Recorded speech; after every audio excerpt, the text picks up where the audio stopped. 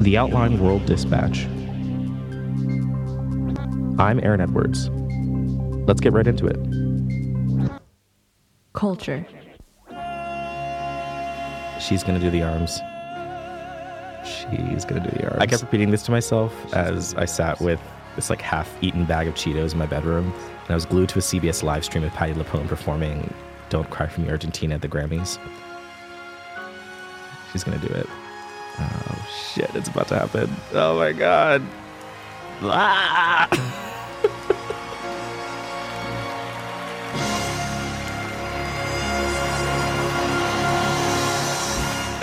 The arms were the climax of the song when LuPone, who's embodying Eva Peron, would lift her arms over her people as those iconic chords flourished from the orchestra behind her. And the hands signify a declaration of divadom, this regal pronouncement of I'm here, so are you, but more importantly me.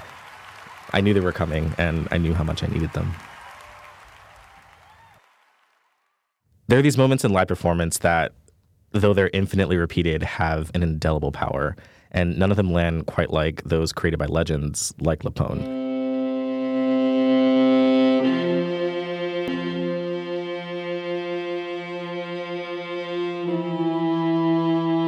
There's this gorgeous ephemerality to witnessing them. They exist for a moment, and they're often never captured by a camera, but you should never try this with LuPone. If you're going to one of her live performances, she will cut you. But sometimes they end up on television, and they are gorgeous, like Patti LuPone singing "Don't Cry for Me, Argentina" at the Grammys in 2018. How does this happen? It's incredible. So last week, for instance, I saw Bernadette Peters in the current revival of Hello, Dolly on Broadway.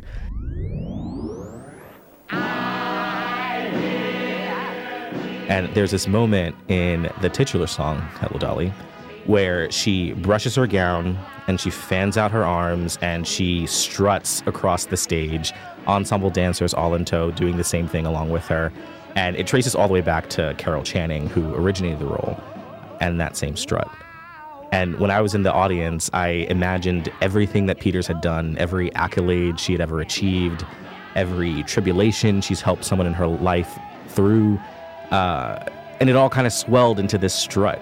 It was almost like she said, you can applaud, you can just let it all out. And it was a moment that I needed.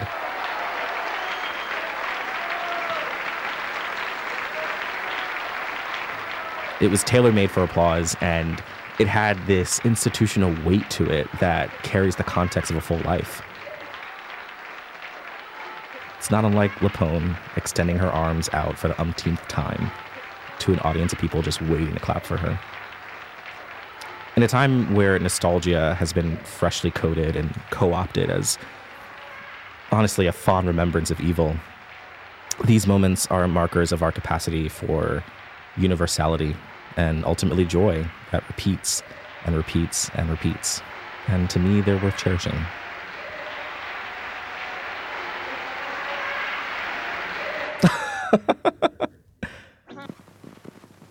Culture. Let me know when you're set, James. Yeah, we're all set if everybody can hear each other. I'm going to ask you something real quick. If you could pronounce your name for me so I don't get it wrong. No, thank you. I appreciate that. It's Anshuman. Anshuman Idemseti is an audio producer and essayist. And also just like pronouns. He is fine, thank you. I guess the first question I have for you is, when was the first time that you saw a fat body in a video game? Oh, gosh. I have to say, going back to, I guess, my teens, when I had an old Sega Genesis, and it was one of those early brawler games, it was quickly clear that, oh, this was a fat character, oh, it's someone I should destroy.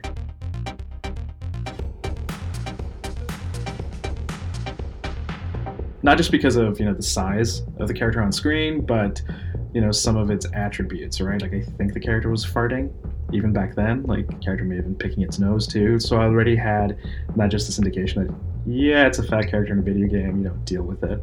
But this is what a fat character is supposed to be like. What did that feel like to you when you first saw that?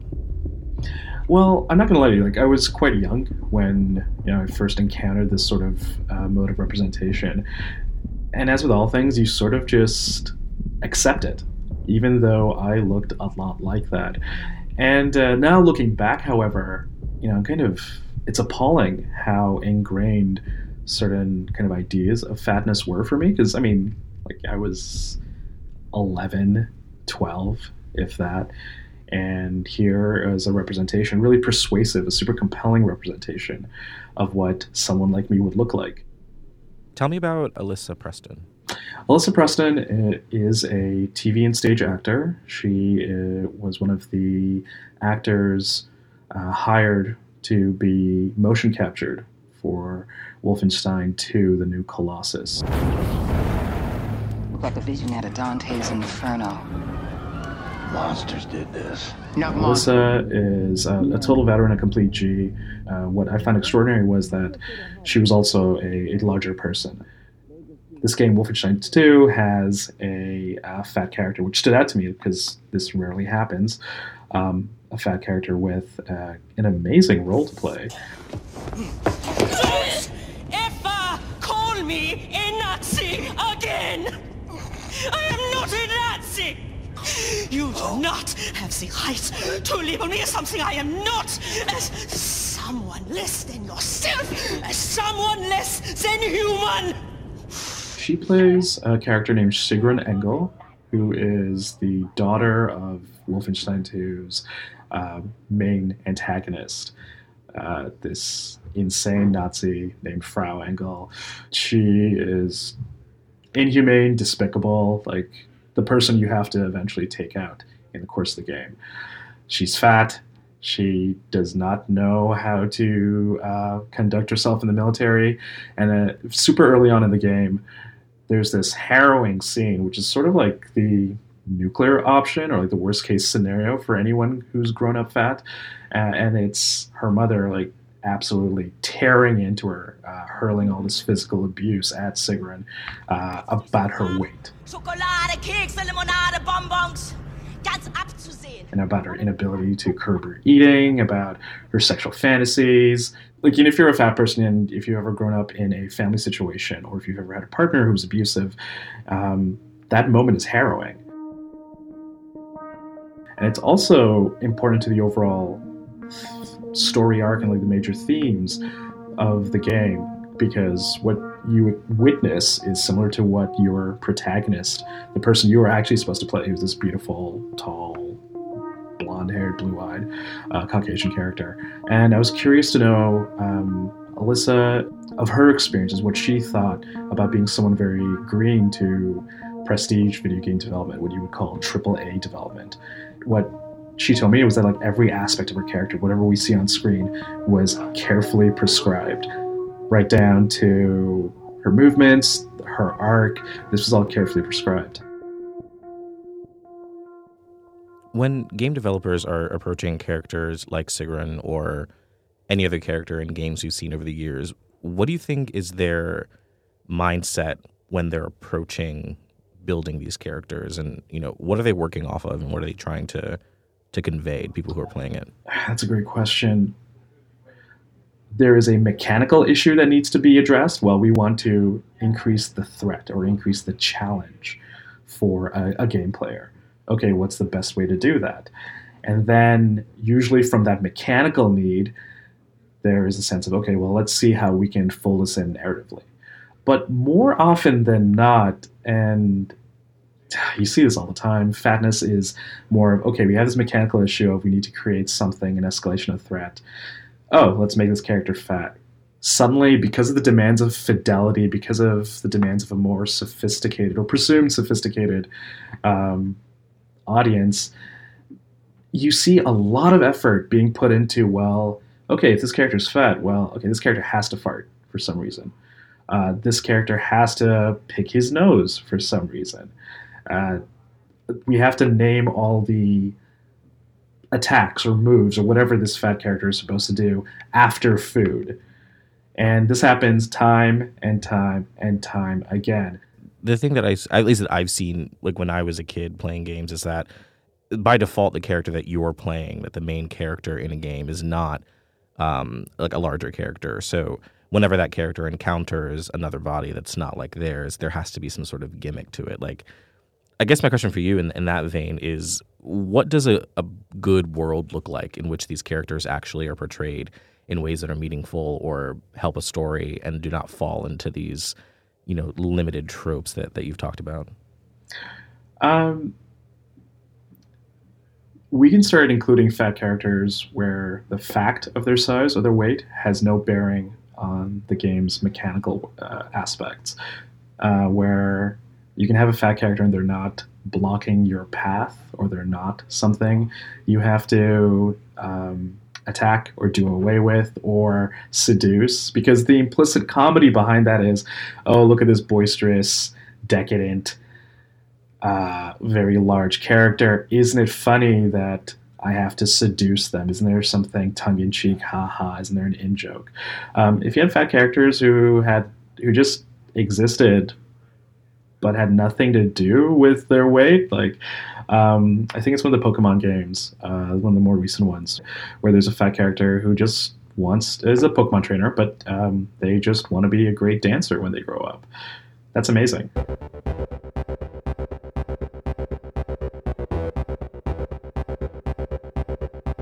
And to be clear, like, I talk about the fat body, but we could, sub in discussions about any marginalized body. There's this weird set of expectations that almost come from like a Victorian era of thinking about bodies that keeps getting replicated in these games. Do you think that is an assumption on the part of the developers? I mean, not to put too much into their mouths, into their brains, without actually speaking directly to them here.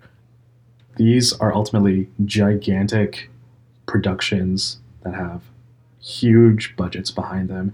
You cannot spend those poorly, or you can't be seen as spending them in a less than efficient manner, right? I mean, this is all based on the tyranny of project management. So if you have these giant publishers who have made insane amounts of money over the last decade, pretty much staying the course, never once really thinking about representation or bodies and the politics thereof, outside of like a very thin sort of, we've done this, we have like one black character, we have the token woman, aren't you happy? Let's continue on. I think that all filters down, like that sort of logic, that sort of thinking, and put against the pressures of, well, we need to get this game done by this quarter so the marketing team can start doing their thing, and then here are these major conventions and expos where we have to demo this so we can hit this November launch date next year.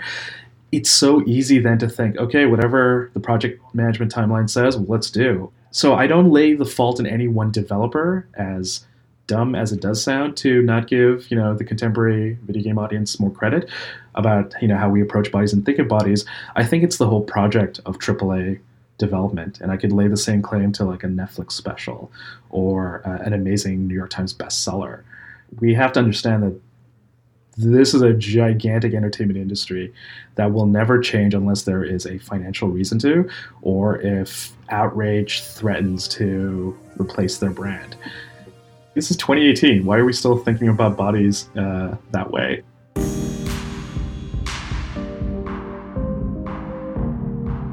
Anshuman Idemseti is an audio producer and essayist. Thanks, Anshuman. No problem. Thank you.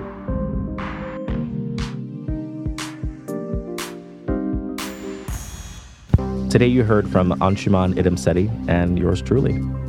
If you want to read our stories, including images from games Anshuman mentioned and some delightful Patti LuPone gifs, head to theoutline.com. The World Dispatch is produced by James T. Green.